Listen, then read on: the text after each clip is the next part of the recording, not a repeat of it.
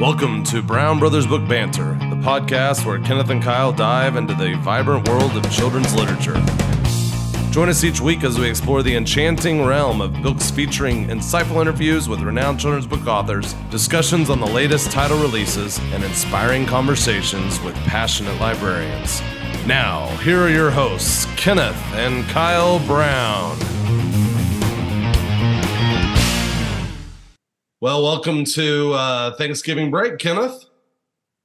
Yes, it's a fun time. We have so many library friends and customers. It's nice to have a week that is definitely shared to where we actually get a vacation, because so many times the breaks are staggered. Even spring break now, Christmas break, you name it. There's always, it seems like most of our schools are out, but there's still a few, and we don't truly get days off. So it's really nice this week. I think I've had 2 emails from people who are trying to work on the holiday, and I've actually been able to get some things done and take a deep breath and, reinvigorate and get ready for next week. Well, I had one phone call yesterday, and then ever since then, I have been working on my Lego Winter Village. Well, that sounds fun. Yeah, so back during the pandemic, my wife and I were looking for something to do, so we went up and we found all my son's old Lego, and we started building it. And then we found that he had some sets. Now, hopefully he's not listening to this because we found some sets that, like, one set we had bought for him, I think it was for $100 and it was worth $1,000. Yeah. And so we sold that set. Nice. And we found this Facebook group called Fans of the Lego Winter Village. And so we just, for the last, this will be our 3rd year, I think, we do a Lego Winter Village. And it's just a lot of fun. And we don't really have anybody come over. It's just for Stephanie and I. But we have a good time doing it. So you ought to check out the Lego Winter Village, because there's some people that do some amazing displays. So we're not quite to the level of some of these other places, but I feel like I have my own little maker space in a way, doing the Legos or Lego. I did learn Lego. Yes, Lego. Plural for Legos is actually a Lego. So Lego is Lego. So, well, I've never been good at anything like that. I've never been a creator. Lincoln Logs, Legos, you name it, all those different things. I mean, like, if there was step-by-step instruction, I could build it. But when it comes to the creative aspect and trying to build something with it, that's always been a no for me. So maybe the stuff that you're building, you're following directions. But still. Besides stepping on a Lego now and then, and that's a painful thing. I don't have very much experience with Lego. Is there anything from your childhood that maybe is making a comeback? I was thinking about this the other day. I never had a record. I never had a record player, but I do believe that you had a record player, if I remember correctly. I had a record player. I still think the first record I truly had was Queen the Game. Okay. And I was at a friend's house, and their son, it was like our parents' friend's house, and their son was a DJ. And while we were there, we turned the radio on, and the guy said, "We're having a thing where the 7th caller can win Queen the Game. This is the one with Another One Bites the Dust, Crazy Little Thing Called Love," all that. And I called in, and sure enough, their son, who's the DJ, answered, and I won. And that was really cool. And then I built, that Columbia House thing where they would give you 12 albums for a penny, and then you never pay them and all that. Anyway, I have some of those. So yeah, I had some albums back then, but I don't think I actually own any in my house right this minute. But it sure is making a comeback. So do you remember there was an album, and it may have been that Queen one, I don't remember, but I remember being in the room and you were playing this song, and Mom came running into the room because she thought a plane was about to crash into our house, if I remember it correctly. I think it was called The Game, and I think it was on that album. Okay. And it starts off with this really loud kind of it sounds like an airplane is about to crash into your house. And our dad had a great Wi-Fi, or whatever you call it, but hi-fi, great setup, and he could blare. And yeah, I turned it up one day, and our parents just freaked out just a little bit on that one. I remember that. I don't remember a lot. I turned 50 a couple weeks ago, and I've been Happy birthday. Brandon was actually texting me, my cousin, about a birthday party and asking me something from a birthday party that he had growing up, and I couldn't even remember anything of the birthday party. So I'm pretty much I my past is slowly going away, but let me tell you, I can remember mom running into that room. And then there was another song, and it was it was by Loverboy. Do you remember that song? Do you remember we were playing that? And mom came running in, and she was like, "Do you even know what those words mean?" I think that was This Could Be the Night. Yes, that's what it was. That's what it was. Oh my goodness. Wow. Yeah, our mom, by the way, our mom is great. We love yes, without a doubt. But there are times she was a little strict when we were little. Yeah, no MTV.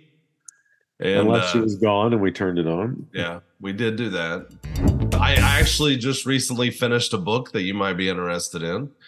It's a 9+ interest level, just to preface that, but it's called The Midnight Library. If you've read The Midnight Library, you might send us an email and let us know what you think about it. But I really think that you would like it, Kenneth. I mean, I've kind of always been a what if type of person. And it's kind of like that. It starts out a little dark with a female character that is basically deciding to die, I guess is without putting it any other way. And she ends up in this place called the Midnight Library, and it's full of volumes. And there's a librarian from her childhood that is the librarian in this thing called the Midnight Library. And every one of these books in this building is like a fork in her life of decisions being made. And so this librarian encourages her to find a place, a pivot point, if you will, in her life that she thinks would have been better than the life that she was given.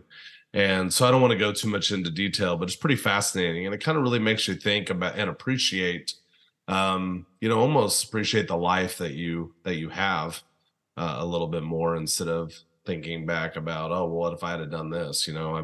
I'll be honest, I've been with Permabound now for 27 years, and I told myself I would do it for 3 years, and I often think, what would my life be like today? I know that I would not have as many wonderful friends that I do if it wasn't for this job, and I wouldn't be working with my brother, which is a joy. And so what about, is there anything you mentioned a fork? Well, hold on. You mentioned a fork in the road. You know what you're supposed to do when you get to a fork in the road? I do not know. Take it. Not take it. Take it? Yeah. Oh. I don't think I told that right, but there's something about Yogi Berra had a saying one time: when you get to a fork in the road, take it, or something like that. So okay. I think I probably messed that up. But anyway, but also you said being thankful of where you are. I was in church this Sunday, and they showed something where some people who did work in Africa, missionary work in Africa, and they were showing actual video of these people in a dump. And they would wait for a dump truck to dump stuff, and they all were sitting there sifting through it for food. And my gosh, I mean, that hit me. Yeah. We do have it so well, and you think about kids these days in America saying life's not fair. Well, if they saw that, so we have so much to be thankful for. And, between family and, our jobs and just so many things to be thankful for. It's a great time here at Thanksgiving to just be thankful. Remember that. And we are thankful for our customers. And, I know we talk about our customers a lot. We're thankful for the ones that aren't, who are doing great things. I mean, there's people in our state who are librarians that we honor. We think they're great. They may not buy books from us, but they're out there on the front lines helping the kids every day and helping them love reading and helping them do all those things. They may just have some personal preferences. So, I call all my librarians my customer friends, but I really feel like you and I are friends with any librarian in the state. We support them. We're their biggest fans. And, that's what it is. So anyway, we're thankful for everybody, all the teachers and librarians in Oklahoma schools. What about new releases, Kenneth? How do publishers approach weeks like this of Thanksgiving? Do they pause new releases? Do they put out more new releases? What'd you find out this week? I'm glad you asked that. That's very perceptive because there are fewer this week. In my searching, the major publishers had a very light sprinkling of new books. In fact, one of them that'll sound really familiar is Arthur Spiderwick's Field Guide to the Fantastical World Around You. So if you know the Spiderwick Chronicles and all that, this is a refreshed edition that has come out, more vibrant, additional content and other things. So that's kind of a reissue. Another one that's not really a new book, but Cabin Fever, Diary of a Wimpy Kid #6. Oh, yeah. They put out a new book that just has a new cover that relates to, it's kind of exclusive cover image to celebrate the Disney production of that. Little cute little lower grade book, Q-Pig, the Valentine's Day pig. Sounds fun. Q-Pig's arrow goes off course and strikes the wrong topics and must rectify the mistake and get some classic pairs back together.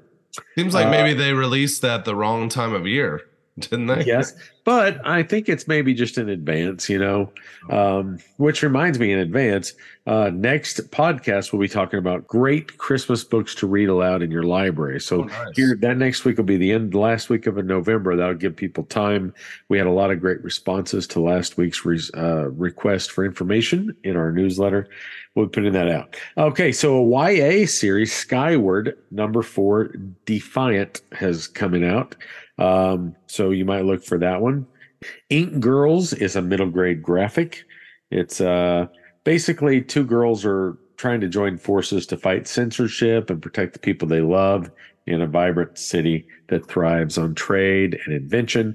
Here's a popular lower grade series. Island Snow is the name of the book. Isla of Adventure. This is the 6th one. All these are in permabound, which means that they're very popular. Another one that's a lower grade, 3 Important Jobs. After finding Little Mouse, Floppy Rabbit, and some prickly bushes, Wolf Cub takes them to Big Wolf, the dentist, for a visit. Is it a visit? Or is Big Wolf hungry? I don't know. And then the last one is a lower grade, When the Stars Come Home. This one has 4-starred reviews. When Ojig moves to the city with his family, he misses everything they left behind. Most of all, he misses the sparkling night sky. Without the stars watching over him, he feels lost. There's so many times I go out in the backyard and it just happens to be dark enough to see all the stars. And I can imagine moving to somewhere like New York City or some big city where there's just too much to be able to really see the stars. So I'm always thankful when I get a good glimpse of the stars and I can see how a kid moving from the country or way out wherever in the middle of nowhere, moving to the city, that seems like that might be tough. So that might be a good one for the lower grades. And that's really all. I mean, I searched, there's some other ones, but those are the most notable ones for this week.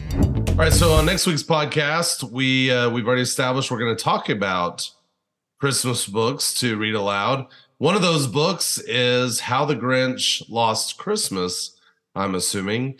And our good friend Alistair, Kenneth, I think that you just shared some news with me. What was it? Yes, Alistair Heim, who won the Redbud for Great Puppy Invasion. He's written a few Seuss books, but this is a big one. It came out in September. We've been talking about it, giving away free signed copies, but it's kind of cool. He's coming to Tulsa, to the Tulsa area to visit 2 schools the first week of December. So that'll be cool. They've sold a lot of books. He's going to be signing them and for the kids. And it's going to be a great time hanging out with him in the Tulsa area. And I think he's going to try to come to Oklahoma again, maybe in the spring. Also, I've heard from a couple people about having some author visits this spring. So if you are even thinking about it, and if we can help you, then please let us know. If you've already arranged an author visit and you need some other schools to help share in the expenses, then we can also help there, as well as helping you get some books to sell, to have the authors sign. So, well, Kenna, that's exciting. And I really do hope that Alistair comes in the spring. I know that there will be many people interested in that. So we have a short list of people that have asked about Alistair, but if you are also interested in having him come in, maybe we could convince him to come for an additional week or something like that. Yes, he loves Oklahoma. And the other Redbud authors, I know that we have a feature on the Sequoias, but the Redbud authors that we've been interviewing, most of them are very open to visiting. And some of them, Redbud and Sequoia, it's like if you read it as a class or something like that, they're not opposed, some of them, to doing really low cost virtual visits. Not everybody's excited about getting on a plane right now and going across the country, and that expense is ridiculous sometimes. And so, a virtual visit can be equally as effective if you do it right. Well, I know that one of the authors today that we're interviewing, Charlie Grandy, he actually mentions that he would do a free short author visit, virtual. So it sounded like maybe it's, maybe he'll read the book out loud to the class or something like that. But if that's something that interests you, you might tune in to this next interview that we have with Charlie Grandy. And right after that, we're going to come right back with Jonathan Fenske. And so Charlie Grandy, who wrote How to Talk Like a Bear, Jonathan Fenske, which is the shark. Say that title for me, Kenna. It is the unicorn, the dinosaur, and a shark walk into a book. And he talks in that about the next book in that series that's coming out. And so these are both very fun interviews. So here they are. Enjoy Charlie Grandy and Jonathan Fenske. We are thrilled today to be joined by Charlie Grandy, who is an Emmy Award-winning writer for SNL and The Daily Show. He's also been nominated for Emmys for The Office, one of my very favorite things ever. But he is nominated for the 2024 Redbud Read Aloud Award for his book, How to Talk Like a Bear. Welcome, Charlie. Hi, thank you. Thank you so much for having me. So right off the bat, I got to know, how does one go from writing for television to writing picture books for children? Well, I'll tell you, I had a little bit of an in. My my wife's cousin is in publishing. And it was a crazy story how this came about, with a little bit of darkness, but then a silver lining. I'd flown overnight. My mother-in-law had passed away very suddenly, and I sort of red-eyed out to New Jersey for the funeral, had not slept in 24 hours. And at the funeral, my wife's cousin comes up to me and says, "Hey, have you ever considered writing a children's book?" And I'm at zero sleep, just my head is spinning. I haven't thought about it at all, but it just kind of planted this seed of I have. It's interesting thinking back when I was in college, there is just a library in Fred Gwynn's The King Who Reigned for 40 Days was there. And it always just one of those things, it was that perfect mixture of just fun humor and clever wordplay. And that had just always stuck in my head. Also a brilliant artist. I wish I was the artist as well. But it just kind of came down to that little seed that planted, and then thinking about books that I liked reading to my children. Mo Willems was a huge influence when, that was Knuffle Bunny or Knuffle Bunny, however you want to say it, was huge. But then all of the pigeon books and the pig and elephant books, that was really all we read our kids in terms of picture books. It was just that at the time at its height. And then I sat down and so many things when I'm just kind of blue sky, I really do. I just shut my eyes and will sit for 20 minutes and see what comes. And this bear just popped into my head. And then the nice thing, I've been working in television forever. So when you get an idea, it's a lot of work to just you got to break a story, you got to write a script. There are 1,000 people that have to read it and say yes, no. It's a process. Here, It's like, wait, this is 32 pages with maybe a sentence a page. And it was a joy just to sit down and kind of do a draft in one fell swoop and really look at it. And it was just such a pleasure. And then to dig in, it was, that's the whole journey. Maybe more than you wanted, but that's it. Well, you mentioned that book from the past being, funny.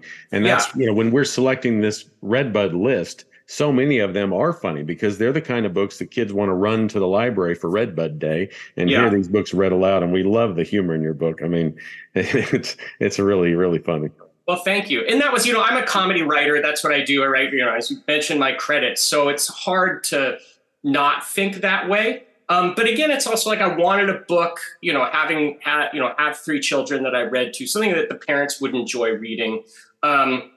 BJ Novak's book, the book with no pictures, another huge influence. I've known BJ forever. And so when that came out, that was another seed that planted of like, oh, wow, what a fun, just joyful project to get involved in. Just something that's a little silly and, you get to share it with someone directly, which is really the wonderful part, as opposed to television where I never really see my audience. I never have any interaction. With SNL live, yes, a little bit, but with books, it's just that one-on-one. I was able to do a reading at a toy store on Saturday, and it's great. You just have, 5, 6 kids there and they're laughing along. And this is, a really fun book to get them all involved with. So you could tell us a little bit about the process of you getting matched up with Alex Griffith for the illustrations. That was pure, whatever you want to call it, serendipity, luck. It was, we were sort of talking about it. Again, I'm not really an artist, so I didn't have an idea. It was kind of like, I'll know it when I'll see it, which is probably the last thing a publisher wants to hear. We'd settled on an artist originally and they worked up some things and it wasn't right. And then I believe just someone in the publishing house had just kind of stumbled across Alex's work that day and was like, I think it might work. And it has a bit of that kind of loose Richard Scarry feel to it, which I instantly responded to. There's a lot of whimsy to the book. I wanted it to be cute. I wanted him to be silly and kind of really embrace the humor of the book. And it was just perfect. As it was one of those things where as soon as I saw it, you're just like, yes, this is absolutely the look of this book. And the evolution of the book, were there any changes anything that got, cut or, was it significantly different than that first draft that you thought up in your head? No, I think it was, there was the part about getting into focus. I think it felt a little repeaty. I think that idea of just having a bit of a change in terms of the storytelling, a bit of an evolution, I think there might have been before, and like roar, grr, and then maybe, I can't even remember what the other sound was, but it was like a sniff or something like that. And we cut the sniff out and then put more just of that exercise of just getting the kids to calm down. And that worked great because, again, I know you're like, the one thing when I was writing this was like, I don't know, like I'm asking kids to be really loud. So that's going to kind of, I don't know how that's going to go over, especially in a library environment. But I remember from being a kid, and there are those times like you'd start the day, it's like, all right, everyone, like get the Wiggles out. Like just start your day. And it felt like this would be a good book for that, of like, here's your chance to be loud. And then in the book, all right, now let's bring it back down and calm everyone down within the book. And so that moment where they can kind of take a moment and quiet down worked perfectly. Yes, and we work with librarians every day, and they, the old style librarians who wanted everything quiet, they've really evolved into, they love stuff like this. They love the kids getting, participating, and they don't mind a roar or a grr here and there. That's good to hear, because honestly, that's been like a pit in my stomach through this whole project. My wife's been like, it's fine, and publisher's been, it's fine. But I think I flashed back to going to the library for story time as a kid, and like any peep, just, so that's great to hear. Yeah. So speaking of reading this book aloud, during your process, do you read aloud to anyone in particular? Do you have kids that you read aloud to?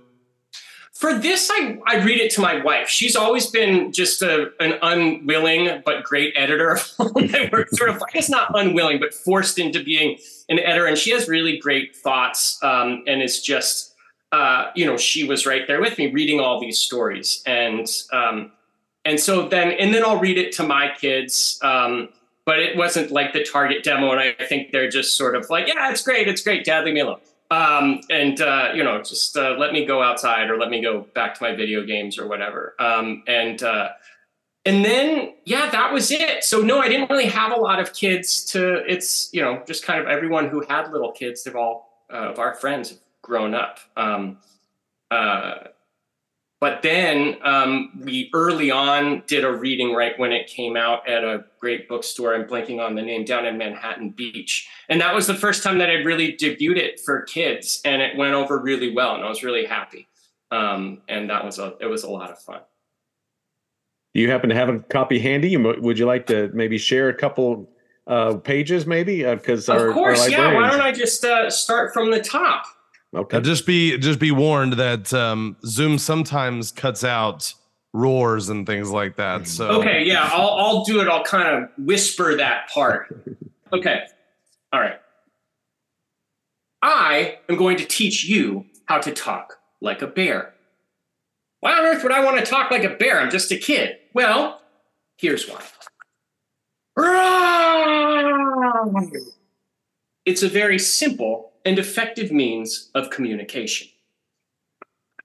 See, you may have thought I said roar, but what I really said was, give me your ice cream sundaes, humans. Even better, talking like a bear is easy. Give it a try. Just take a deep breath and roar. 3, 2, 1, and go. Roar. Roar. Okay, well, I'm going to need it to be just a little more powerful. Here's a good test. I put on my fanciest hat. If you can roar powerfully enough to blow it off my head, you've done it right. Now, ready, set, roar. Roar. So close, you're almost there. Roar. Okay, one more time. Roar. Roar. Perfect. Just one thing. You thought you said, give me your ice cream sundaes, humans, but you accidentally said, go get a haircut. So what did you think about Alex's different hairstyles there? Did you like those? I loved them. And that might have been, I can't remember. Those were actually, talking about things. I think we pitched on a few of those. Like I'd sent 10 ideas, what would be fun, what to my publisher, and like what would be fun, what would illustrate well. And this was the one we settled on. And then he came back and just the sketches. I mean, that was the amazing thing. Like I had no notes on his art. When his art came back, it was it was just ready to go. And we have another book in the pipeline as well in this series. And it was even this time, it was exactly, you're just like, oh, this is perfect. He got it right out of the gate. Well, that was one of our questions because, before we started recording with you, we asked, you mentioned that this was kind of a COVID project. And with the recent writer's strike, did that free up some time for this other book or had you already started on it? Yeah, I'd written that. When did I can't even remember when we finalized that. Maybe winter of last year, maybe about a year ago, wrote that. And that was another one, just kind of sat down and thought it through and we were able to involve Alex much earlier this time.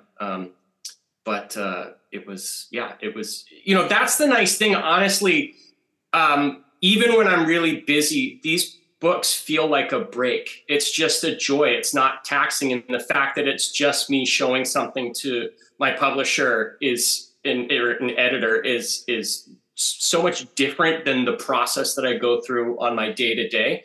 That it doesn't feel like work. It just feels like fun. And it's, my editor is just like, no, I don't think this is working. It's like, all right, great. I'll come up with something else. It's not as devastating as like, we're canceling your show. You're like, oh. So I am curious. We mentioned before we started recording that your dad is Gopher from the Love Boat. I hope that's okay that we mentioned that. Of course. Yeah. So was that the, or I guess maybe what I'm asking is, how did you get into writing for television? Because there might be somebody that's interested in that. Yeah, I always loved comedy. It's stand-up comedy, and that was my dad. My dad had a lot of comedy albums. And I think Monty Python was the first thing that he really got me into. He'd had there was, Peter Sellers. There's a lot of English stuff sort of predating Monty Python, The Goon Show, I think it was called. And that didn't click. That was kind of still, I'll try to listen to it and I just don't get it. It's a different language I don't understand. But Monty Python I got. And at that point, and I think also like comedy was big currency in our house. So making dad laugh was a big thing. So then when I got to college, what happened is when I was in high school in the early 90s, Rolling Stone came out with an article on the Harvard Lampoon. And I read it and I just was like, oh, this is for me. It was talking, I think The Simpsons, there was a time like maybe Conan was at The Simpsons and we're starting to talk about the SNL connection. And that just was like, oh, this is what I have to do. And I didn't go to Harvard freshman year, but then I transferred in really just to write for the Lampoon. And like anything, when you see people, your peers doing something, it suddenly seems much more doable. I left and actually after college did stand up for a while. And before working on shows, I thought I was going to do that. But with this book, like I much preferred writing to actually performing. I hated performing. It was just like, I didn't like it beforehand. I didn't like it during it. And I didn't like it afterwards. Even if it went well, it was not fun. But the writing kind of stuck. So, but in terms of like advice, like it's like anything it's a lot easier to be seen now. I think with social media, with Twitter, you have all these tools at your disposal. And there are people I know who will just get hired off of social media. They don't even have a script, because funny is funny. If someone's funny, you can teach them structure, you can teach them story. You're hiring really their perspective and their point of view. And, it's just make stuff. You just go out and make it. And eventually you will find, as you get better and better and better, when you're at that point, there's such a need for talent that someone hopefully will find it. So to support your book, do you do any school visits virtually, or are you just so busy, writing?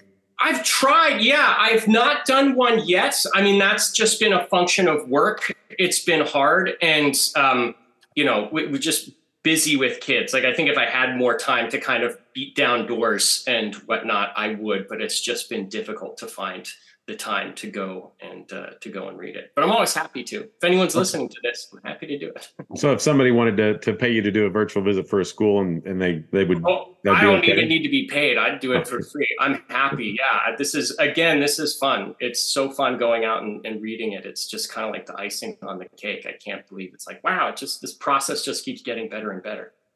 Do you have anything else that may be coming out that you could tell us about, or are we staying within the Bear universe? Yeah, well, I have just in the TV world. I have a show. It's more for teens and adults, but it's on now. I guess it's called Max, and it's called Velma, and it's an animated show that's a sort of origin story of the character that I do with Mindy Kaling, who I've been fortunate enough to work with since my time on The Office. And that's it. That's sort of what I do. That's my day job. Well, we grew up with Velma and of course, Scooby-Doo, yeah. right? Yeah. So this has been fun, as did I, so it was, the premise, the thought behind that show was I'm always, you watch those old Scooby-Doos and you're like, even when they're freaking out, it's still amazing that they want to do this week after week for free. And they don't seem to get paid. They kind of stumble into it. So my thought was like, what did they go through that this seems kind of normal to them? So it was just kind of them being put through their paces in high school and what was even kind of more scary beforehand and what shaped them. So that was the premise of the show. And it's been great. I've loved it. I mean, again, I grew up with animation. I grew up with picture books, and to now kind of find myself at this point in my career in both of those worlds it's just been the highlight of my career. It's amazing. One last question for me, I hate to bring so much TV into it, but I love The Office. Yeah. Is there anything is there a person on the show that you just are really good friends with, or all the people seem really nice? I mean, is it everyone just a was amazing? Yeah, I joined season 5, so it was a very well-oiled machine by the time I got there. But the amount of talent on that show, what they've gone on both like the acting side, but on the writing side, what they've gone on to do is just with Mike Schur, who did The Good Place and Brooklyn Nine-Nine and Parks and Rec, and Justin Spitzer, who's done Superstore and American Auto, and Mindy Kaling, who I've worked with really since then on the Mindy Project and Sex Lives of College Girls and now Thelma. It was in everyone. And, I've stayed very close with Mindy because of the working relationship, and Greg Daniels. I'll see. It was that, the strike, the only positive of the strike was you get to see all your friends on the strike line. So that was great to bump into these old people and talk about the good times. But it was great. I mean, Steve Carell was incredible. John Krasinski, everyone. There wasn't like a bad apple. I think that was part of the way the reason the show worked. I mean, Greg, it's lightning in a bottle, but Greg did such a good job curating the staff and the cast. And Steve Carell really set the tone on stage, and he's just such a wonderful person. It was incredible. A once in a lifetime opportunity. I'm just so lucky to have had that chance to work there. We're lucky to have that show too, because it's amazing. It's amazing the many lives. It just keeps coming back. It's really been it's been fun. I mean, it was of course my kids were like the last ones to watch it. It's the last thing they wanted to do. I think they made it through all of Community and Parks and Rec before deigning to watch The Office, but finally they did and they liked it. So I was like, see, I wasn't lying. Yeah. All right. Well, that's the end of my questions. Kyle, do you have any left? No, I just want to thank you so much for taking the time out of your busy day to spend with us and to the librarians and that are listening to this. We imagine most of the people that are listening to this are in the literary world. And we're just so thankful that you chose to write books for children, that you stepped away for writing for TV for a moment and put out such an amazing book like How to Talk Like a Bear. And it's laugh out loud. It's absolutely amazing, and we are so excited to have you join us today. Well, thank you. Yeah, the pleasure's all mine. It's amazing. I'm so glad you liked it, and thank you. And for people listening, to sign up to win a free book, a free signed book, or whatever we're giving away this week, the code word is Gopher Bear, because your dad played Gopher, and this book's about bears, so it's a new animal. Maybe you can write a book about a gopher. Oh, it's a great. We'll work on it together. I love it. Thank you, Charlie Grandy, Emmy award-winning writer and the writer of How to Talk Like a Bear, which is nominated on this year's Redbud Read Aloud Award list. Thank you, Charlie. We hope you have a great day. Thanks so much. Have a great day. Well, today we'd like to welcome Jonathan Fenske to our podcast. He is a 2-time Theodore Seuss Geisel Honor Award winner for Nothing Fits a Dinosaur and Pig, Fox in a Box. And his book, Unicorn, a Dinosaur and a Shark Walk Into a Book, is on our Redbud 2024 Read Aloud Award master list. Welcome, Jonathan Fenske. Thank you for having me. I'm honored to be on the list, and I love the list. I looked at a bunch of books on the list, and I'm just happy to be included. Thank you very much for having me. Well, it's your second time to be included. We loved your book last year, Something Stinks, and the librarians and kids, they talked about it all the time. And, we really love the way you write, and the librarians just can't get enough of your books. Good. Thank you. I was talking earlier, I love librarians. If anybody reaches out to me 8 out of 10 times, it's usually a librarian, and they just kind of make the children's book world go round, it seems.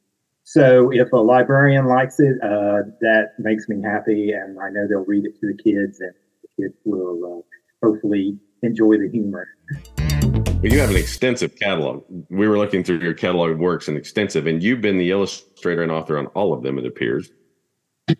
Yes, except for one. There was one book I called When Carrot Met Cookie that I only illustrated. My good friend and of mine, Erica Pearl, wrote it, and she's just a wonderful person, wonderful author. She wrote that, and I illustrated it. But I have, of my 30 books, 29, yes, I have written and illustrated. This Tank Is Mine was my 30th book to come out, so that was kind of a fun milestone for me. And your books didn't I always hit 50 one day. I mean, that would be a dream, but we'll see. And your books all have pretty new copyrights. I mean, you kind of you've put out 30 books in a very short period of time, and you must be, drawing and illustrating all the time. Yes, I am. I'm actually, right before we got on, I was polishing another manuscript that I hope to submit. It has to go through a couple of channels, my kids, my wife, and my agent before it sees editors. But yes, I am very, I keep worrying about when are the ideas going to run out, because I think my first book came out in 2012. So yes, it's been in 11 years. It's been quite a run. I've been very, very fortunate.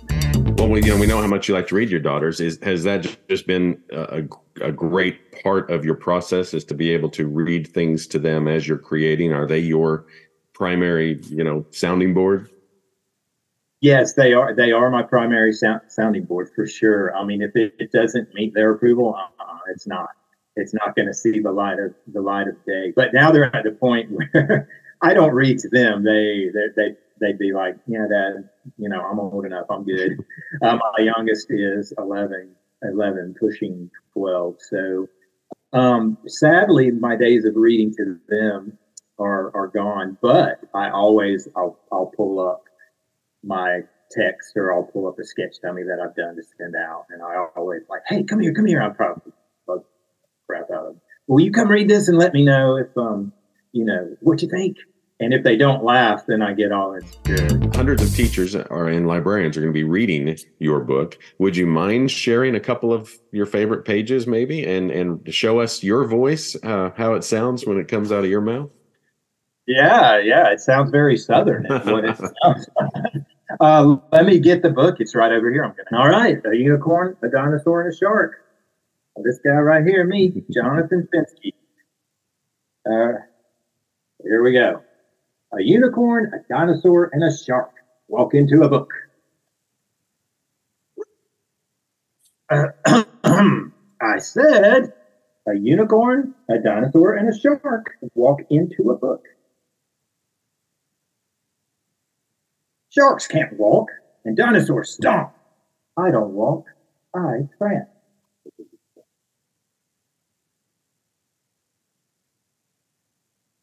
Fine.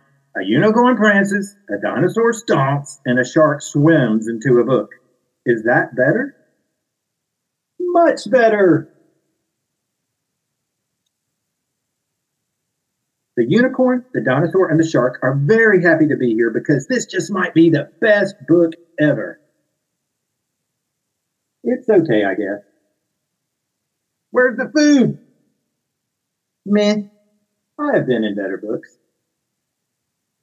We'll stop there. Thank you. Unless you want me to. That was great.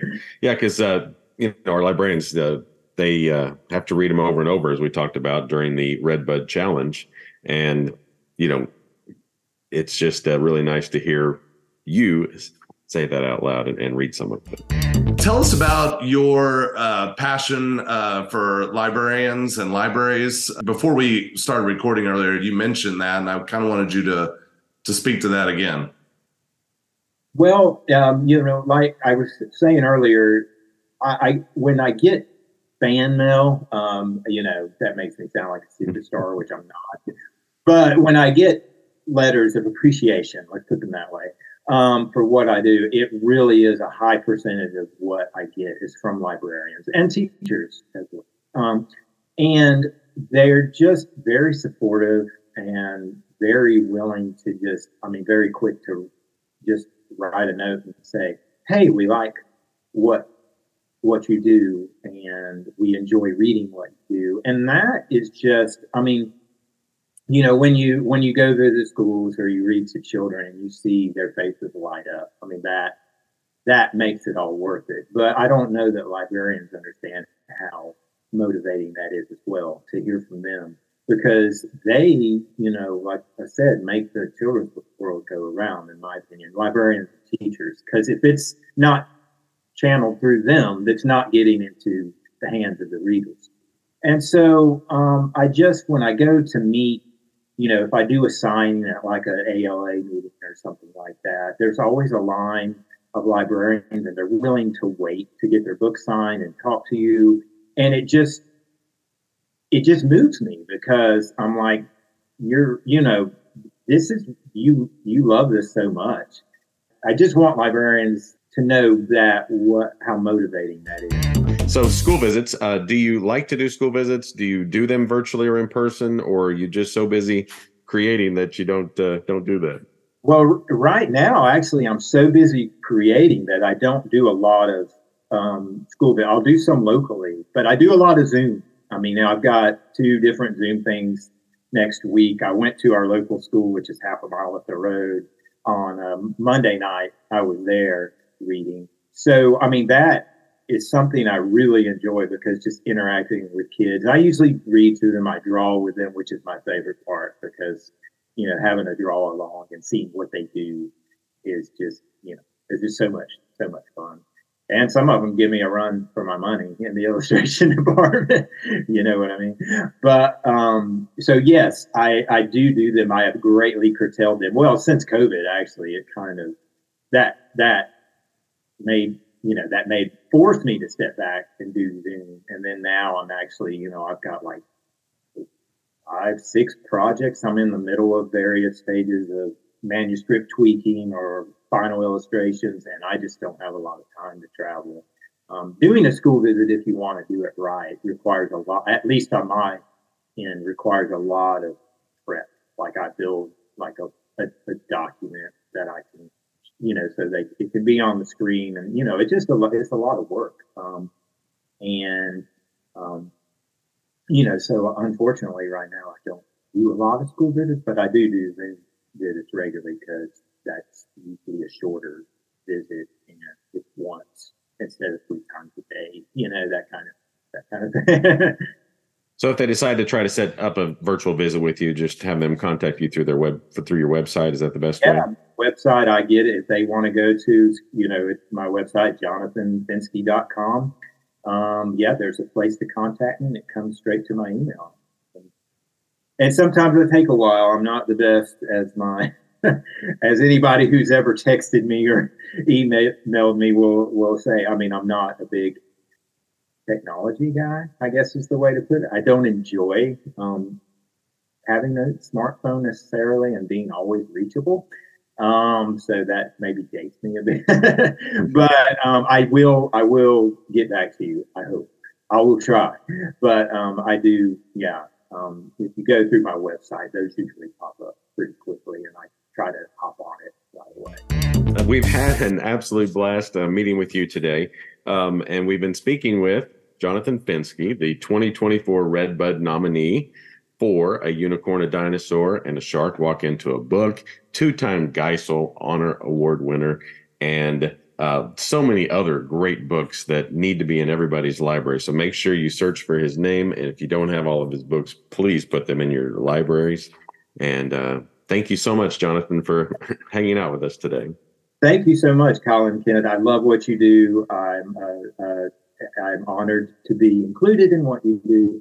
Thank you so much, and best of luck to whoever ends up, being at the top of the bracket at the end. I'm in great company. So, very fortunate. Yes. Thank you so much. Thanks. Have a great day. You too. Bye-bye. Well, thanks again to Jonathan Fenske and Charlie Grandy for joining us. That is the last of the Redbuds that we have actually interviewed. We are still hoping to bring a few more Redbud authors on. We are hoping to expand outside of the Redbud, so hopefully you'll see some fun stuff moving forward. But we're just thankful that you chose in this week of Thanksgiving to spend a few minutes with us. Yes, we definitely enjoy bringing this information to you.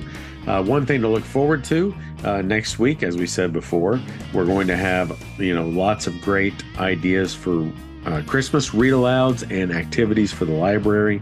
And that'll be a fun podcast next week talking about those. And a lot of the stuff that we talk about on the podcast, you can also find in our newsletters. So if you have not signed up for our newsletter, then please email us at brownbrothersbooks@gmail.com if you're not getting it. And we would love to have you subscribe to our podcast on Spotify or Apple Podcasts, or subscribe on YouTube. Everybody, thanks so much for joining us, and have a great week. Happy Thanksgiving. Happy Thanksgiving.